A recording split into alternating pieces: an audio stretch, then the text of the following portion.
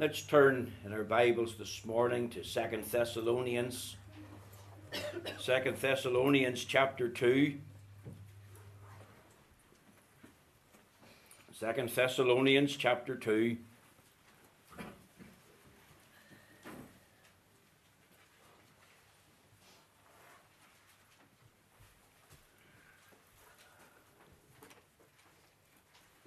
Second Thessalonians chapter 2, we're going to commence reading at verse 1. Let us hear the word of God. Now we beseech you, brethren, by the coming of our Lord Jesus Christ, and by our gathering together unto him, that ye be not soon shaken in mind, or be troubled, neither by spirit, nor by word, nor by letter, as from us, as that the day of Christ is at hand. Let no man deceive you by any means, for that day shall not come, except there come a falling away first, and that man of sin be revealed, the son of perdition, who opposeth and exalteth himself above all that is called God, or that is worshipped, so that he as God sitteth in the temple of God, showing himself that he is God. Remember ye not that when I was yet with you, I told you these things? And now ye know what withholdeth, that he might be revealed in his time. For the mystery of iniquity doth already work. Only he who now letteth will let, until he be taken out of the way. And then shall that wicked be revealed, whom the Lord shall consume with the spirit of his mouth, and shall destroy with the brightness of his coming. Even him whose coming is after the working of Satan, with all power and signs and lying wonders, and with all deceivableness of unrighteousness in them that perish, because they received not the love of the truth, that they might be saved. And for this cause God shall send them strong delusion, that they should believe a lie, that they all might be damned, who believe not the truth, but had pleasure in unrighteousness. But we are bound to give thanks always to God for you, brethren, beloved of the Lord, because God hath from the beginning chosen you to salvation through sanctification of the Spirit and belief of the truth. For unto he called you by our gospel to the obtaining of the glory of our Lord Jesus Christ. Therefore, brethren, stand fast and hold the traditions which ye have been taught, whether by word or our epistle. For our Lord Jesus Christ himself and God, even our Father, which hath loved us, and hath given us everlasting consolation and good hope through grace, comfort your hearts, and establish you in every good word and work. Amen. We know that God will stamp with his own approval and blessing this reading of the Holy Scriptures. Now that chapter is a tremendous chapter, and of course it's impossible for me today to expound that chapter to you, but we will come back and look at it at a later time. I do welcome all of you this morning to the Lord's house. This, of course, is Reformation Sunday, and because it is, I have not read there from the book of Philippians that we have been expounding these past few 6 or 7 Sunday mornings, but we will return to it the next time I am back in the pulpit. Now, my text this morning is taken from 2 Thessalonians chapter 2 and the verse 15. It reads as follows: Therefore, brethren, stand fast, hold the traditions which ye have been taught, whether by word or our epistle. And my theme today is a call to maintain the truths of the Reformation. On the 31st of October 1517, a date of great significance, a date I believe chosen by God, Martin Luther nailed his 95 Theses to the door of the Castle Church in Wittenberg. In these 95 Theses, Martin Luther was making his protest against the sale of indulgences. An indulgence was a paper pardon for sins committed or sins you intended to commit. Martin Luther, of course, was calling for a debate, for a discussion, especially among the theologians and the students, as to how a man can be just before God. Literally, it was a question to do with the salvation of a sinner. How can a sinner be made righteous before God and brought into a right relationship with God? The 95 Theses, or truthful propositions, was all about that fundamental question. How can a man become a Christian, or what is a Christian? And it was this question that lay at the very heart of the 95 Theses. And of course, this was a key moment in the history of the world. This nailing of the 95 Theses to the church door at Wittenberg lit a fuse, and a great chain of events was set in motion to the glory of God. Now, 500 years on, many are asking, what is the relevance of the Protestant Reformation today? In other words, what significance does it hold to life in the 21st century? After all, the 21st century is a different world to the world of the 15th century. And there's those that would tell us, surely we have enough to deal with in 2017 rather than harping back to 1517. What about the loss of jobs in Northern Ireland, Mr. McLaughlin? What about the state of things politically? What about the Abortion Act 50 years ago and the impact it has had and still has to this day? What about the moral state of the country? Now, let me say this morning, while all those questions are pertinent questions, and questions, of course, that demand and deserve an honest biblical answer, I want to say that the Protestant Reformation has every relevance to the 21st century. Let me also say that there's a great ignorance today of church history. Multitudes, even of professing believers, have no knowledge not only of church history and key events, but also of key players in the 16th century. Men like Martin Luther, John Calvin, Philip Melanchthon, William Tyndale in England, John Knox in Scotland. There are many today who are ignorant of the lives of these key players in Reformation church history. They're also ignorant, as I've said, of key events. Literally, thousands are unfamiliar with and have no understanding of, or no deep appreciation of, or no desire with an appetite to know church history or the men that God chose behind the scenes. Doesn't the Bible say, my people are perished for lack of knowledge? And you see, a lack of knowledge today about church history and key men in the past suits the Church of Rome, suits the ecumenical movement, suits the liberal and modernistic minister so-called. If we ask the question, what about the Reformation? There are those who are going to pass it off as a tragedy, or as an unfortunate event, or as a mistake, or as a schism that shouldn't have happened. Now, let me illustrate.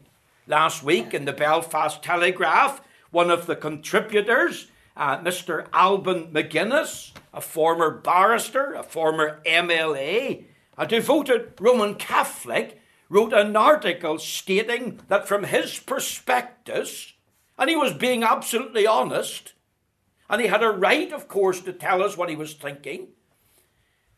From his perspectives, the Protestant Reformation was a tragedy.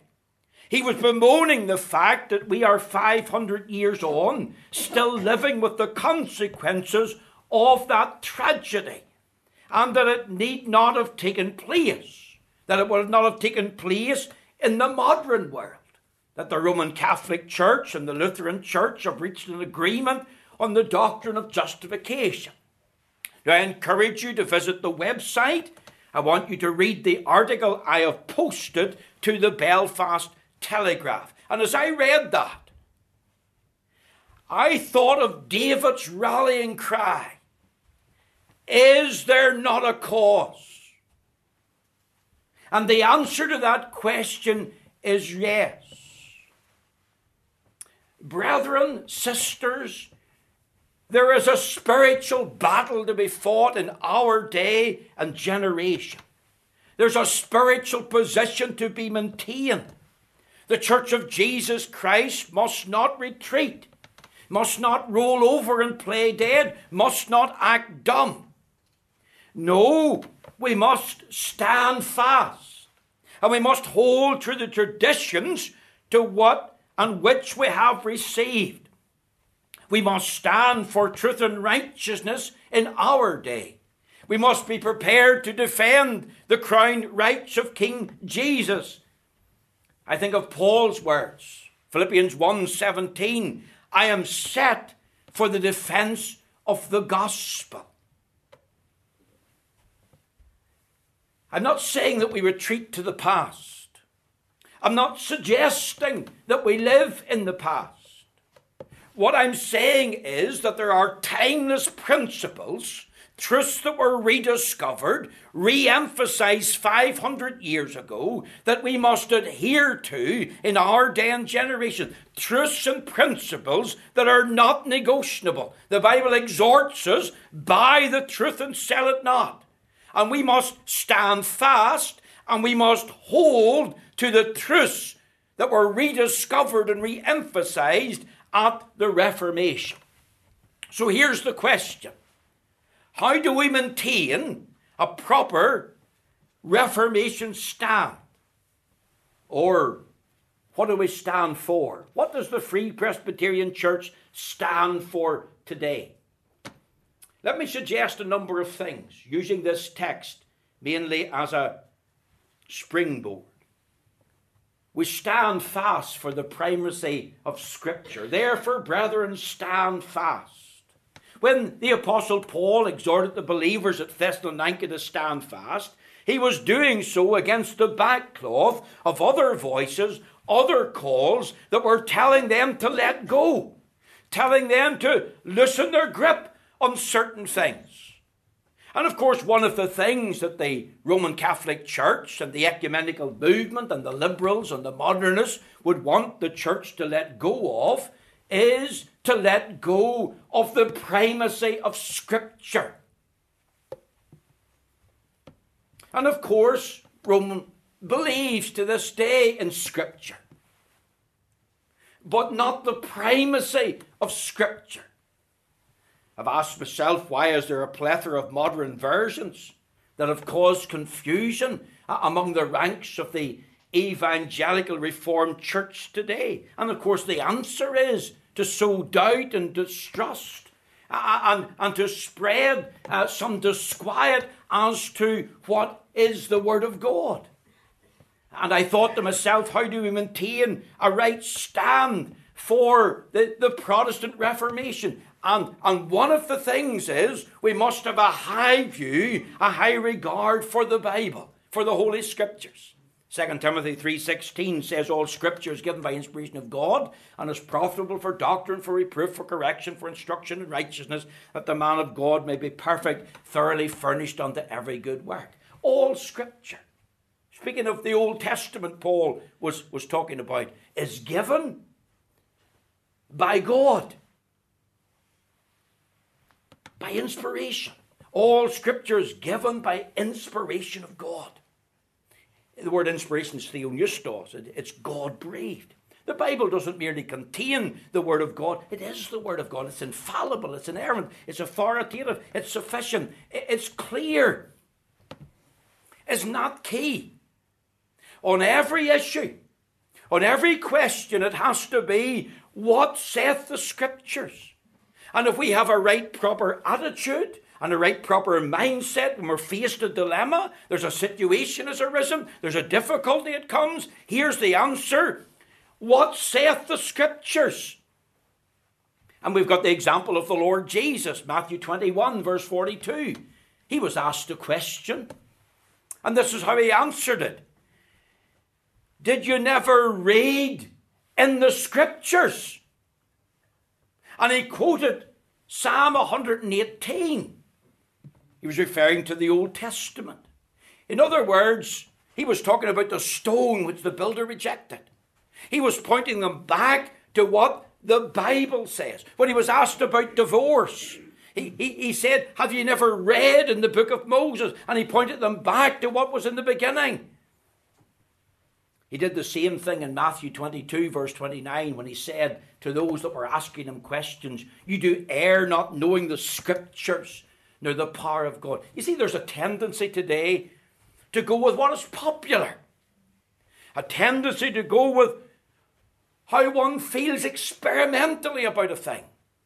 There's a tendency today to go with what one thinks. Doesn't matter what God's Word says, what I think counts. There's a tendency today to go with the culture.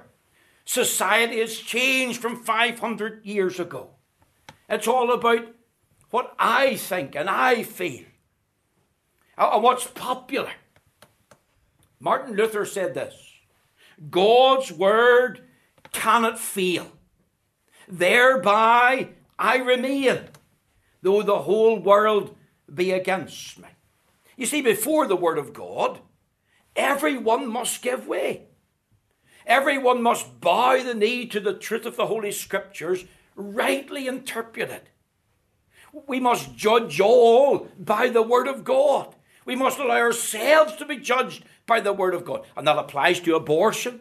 That applies to the workplace and the loss of job and financial insecurity and difficulty. That applies to the home when there's problems. And of course the Bible has loads to say to wives and husbands and children, young people. That applies to sodomy and the same-sex marriage debate. Oh, we're told, don't bring the Word of God into it. There's loads of arguments that are advanced and used for propaganda. And the sad thing is that even professing Christians argue for acceptance today of homosexual behaviour. But for me, it's a question of authority. What saith the Scriptures? And it may not be popular. It may not be conventional. But I want to know, is it biblical? The Bible says, Isaiah 8 and 20, to the law and to the testimony, if they speak not according to this word, it is because there's no light in them. And all the pronouncements of men, including the scholars, including the Pope, and the cardinals, and the priests, and the preacher, all must be weighed in the balance of Holy Scripture. And all the practices of men, they all must be weighed in the same balance. And all the pledges of men must be weighed in the same balance. Didn't the Apostle John, writing in 1 John chapter 4 and verse 1, he made this tremendous statement. He said, Beloved, believe not every spirit, but try the spirits whether they are of God, because many false prophets are gone out into the world. How are we to try the spirits? Here's the answer. We apply the Word of God. We're not just going to accept everything and anything. We're not going to be blown about by every wind of doctrine. We're not going to let go because we're told to let go. I believe this morning in the primacy of the Scriptures. The true Protestant church is the Bible alone. and only the Bible.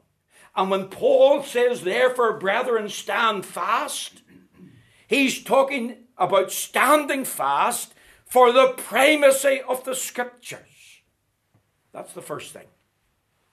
The second thing is this: stand fast for the preaching of the Saviour.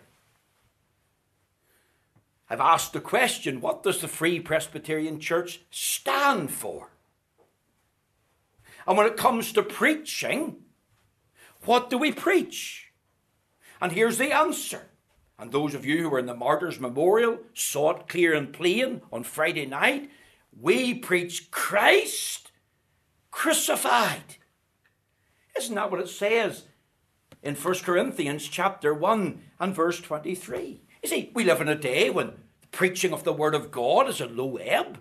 In many circles and many churches, preaching of the Word of God is despised and dismissed, and maybe even disapproved of.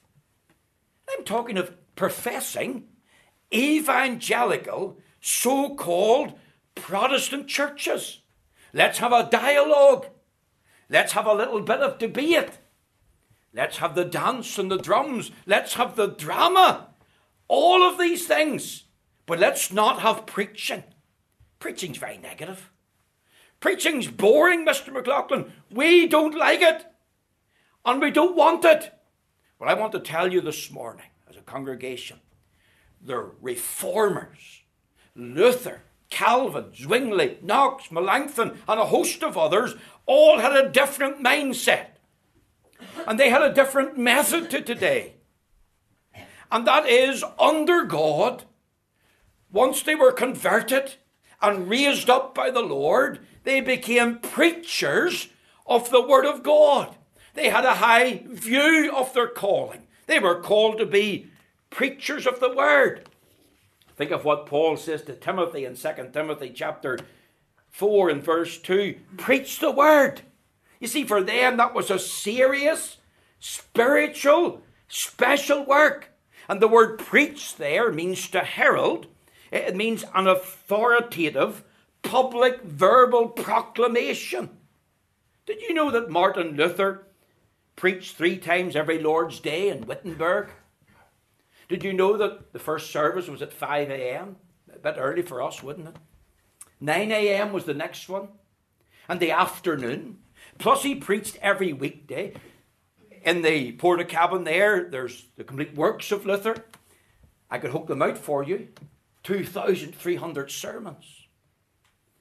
He quoted at one occasion, he made this statement, that the highest form of worship is the preaching of the Word of God.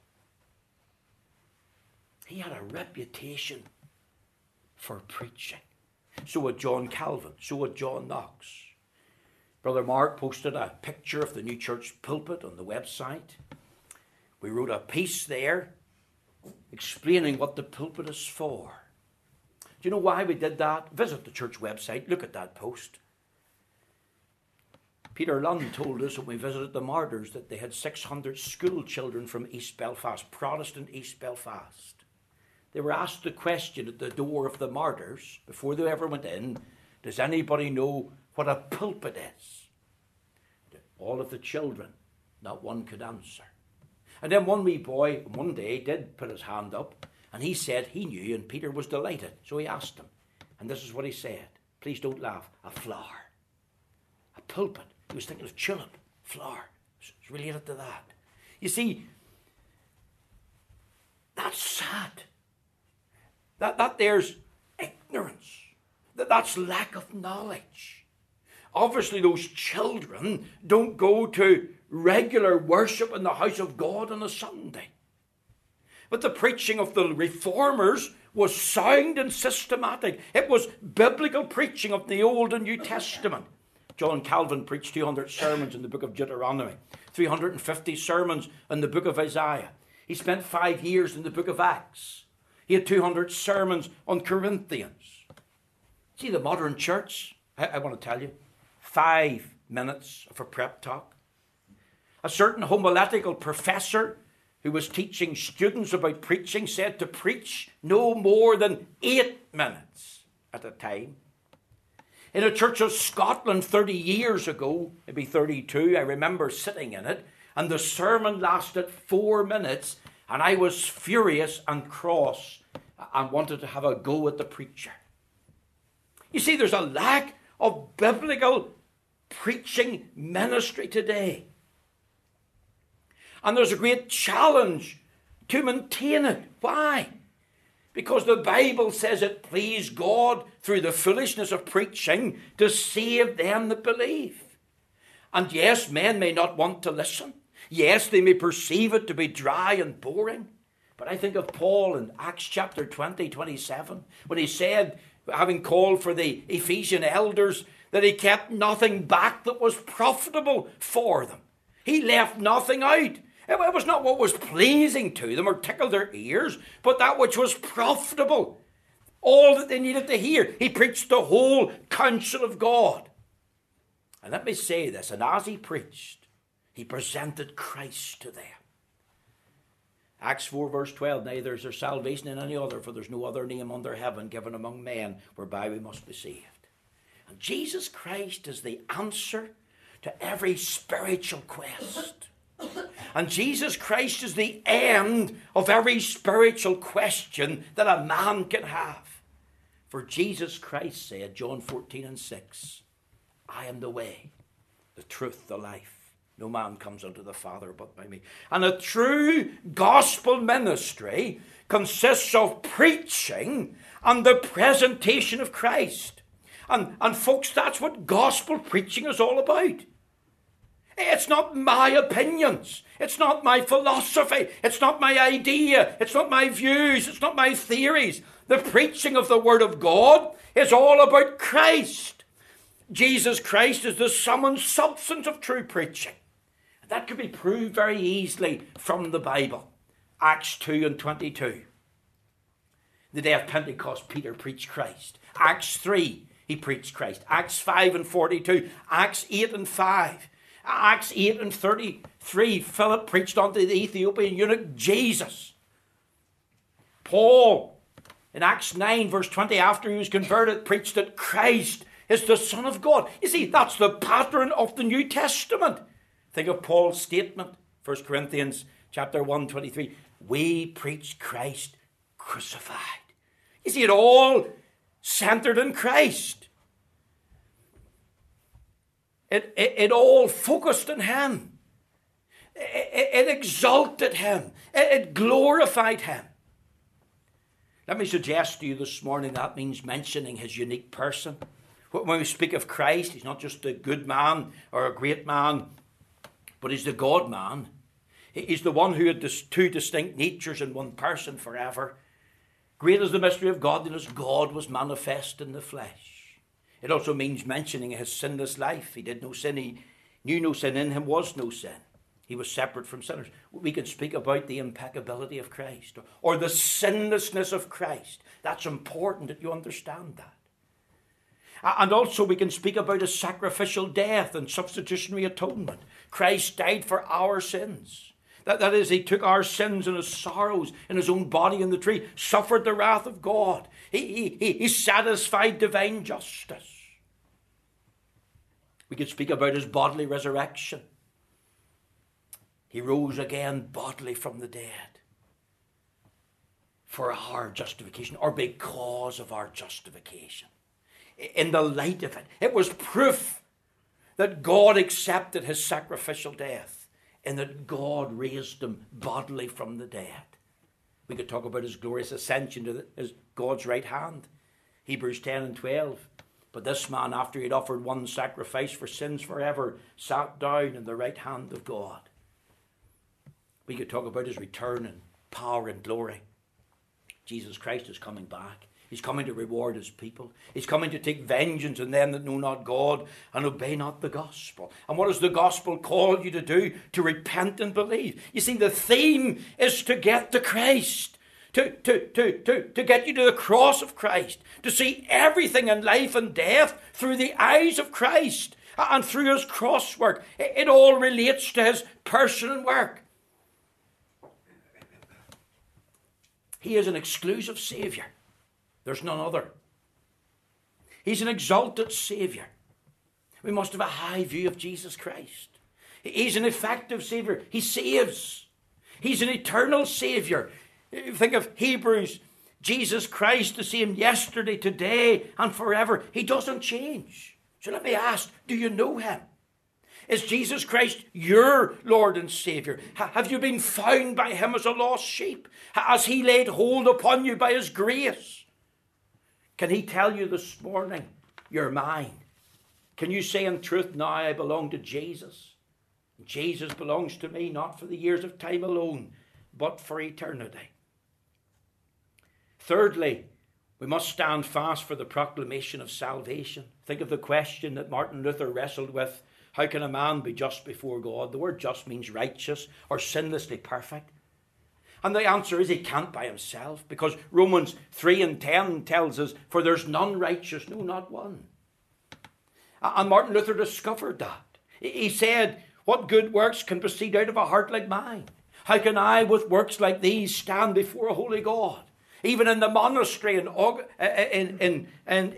Erfurt, he said, if ever a monk were to get to heaven by my monkery, it would be I. I should have killed myself with vigils, prayers, and recitings, and other works. And then he discovered, the just shall live by faith. He discovered by the Spirit of God, through reading the Word of God, that salvation was by grace alone, in Christ alone, received through faith alone. That it wasn't by the church, that it wasn't by his good works, that it wasn't by the performance of rites and ceremonies, his fastings, his prayers, his pilgrimage, his payments, his practice. No, that salvation was in Christ.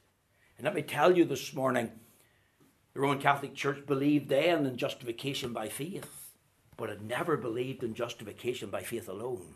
That's a completely different thing. And that's what the Reformation was all about.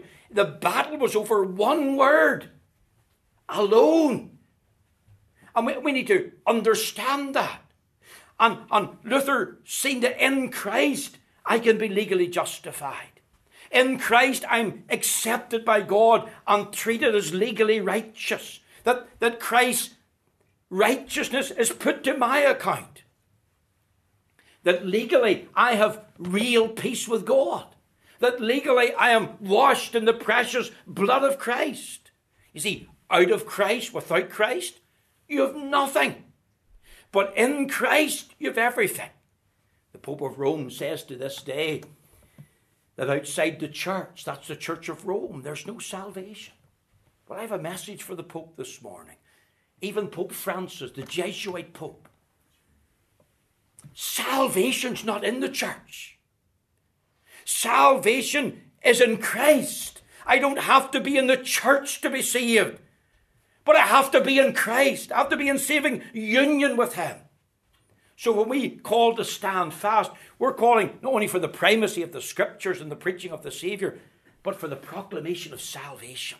That salvation's in Christ alone, received by faith alone, through grace alone. Let me tell you quickly in the few minutes that we have, standing fast for a practical sanctification. See, the Word of God that we're judged by has an impact on our lives. It affects my walk with God. Once I become a Christian, once I received salvation and brought into Christ, now that I'm a true Christian, I ought to live a life of practical holiness before God. It affects my work for God. It affects my worship of God. We live in an age when anything goes, what appeals, what draws a crowd. But the true church clings to the Word. What does God require? What are the elements of true worship? The reading of the Word, preaching, congregational praise, the offering of prayer, the giving of gifts and offerings, the observance of the Lord's Supper. See, the church has no business to set it aside. Preachers and elders and deacons have no business to set it aside, because these are the things that make up the elements of true worship. They're found in the Word of God. These are the very things that we will do, not because they're contemporary, not because they're traditional, but it's what is biblical. And I hear so many people saying, oh, we want a conventional service, or we want a traditional service. But they never ask, is it a biblical service? And we must stand for a practical sanctification in all of these areas. Our walk, our work, our worship. We also stand for a personal supplication. You know what's wonderful? We had a Reverend John Greer here preached a message on the priesthood of all believers. Isn't it wonderful that you as an individual, you can go to God in prayer. You children can go and talk to God in prayer. You women can go to talk to God in prayer. You men can do the same thing. You see, that all came out of the Reformation. If the Reformation had never have taken place, we would never have known to go to God and talk to him alone in prayer. You would have had to go to the priest, or you had to go through a host of other intermediaries to go to God. Isn't prayer the Christian's vital breath? You can come believing. Glory to God. You can come expectantly. You can come personally. You can come daily. You can come penitently. God accepts me in Christ. You'll never be perfect. We'll always sin in thought and word and deed. Every day. But our acceptance is in Christ. And in Christ we can draw nigh. Let us therefore come boldly unto the throne of grace, Paul says, that we may obtain mercy and find grace to help in time of need. Did you know that John Calvin in the Christian Institutes, the largest chapter in that Institutes, you know what it was about? It was dedicated to the subject of prayer, because Calvin believed in the priesthood of all believers, that we could go to God believingly, directly, personally, ourselves in the name of Christ, and have a talk with God. And sixthly and lastly, you'll be glad to hear that, standing fast for the power of speaking. You see, because the Reformation men didn't keep silent, once they were enlightened, they spoke up and they spoke out. And yes, many of them lost their lives as a result. But the Bible tells us, lift up thy voice like a trumpet and show the house of Judah their sins. In other words, they weren't afraid when it come to public speaking.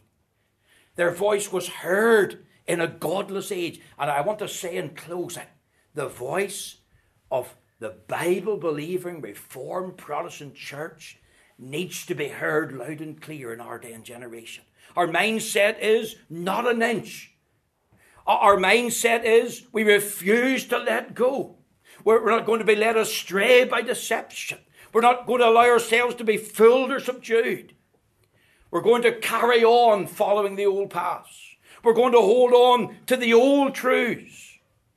And I'm saying this morning, let's not keep silent. Let's raise a protest for Christ's sake in our day and generation. See, it's good to look back, but it's 500 years from 1517. And yes, we do live in a different world. But the men of that age were concerned with what was right. And if it was right, then they let the consequences be with God wherever they fell. And we need to stand fast for the power of speaking as well, that we have a right to speak in Christ's name. May the Lord bless these 6 truths to you this morning.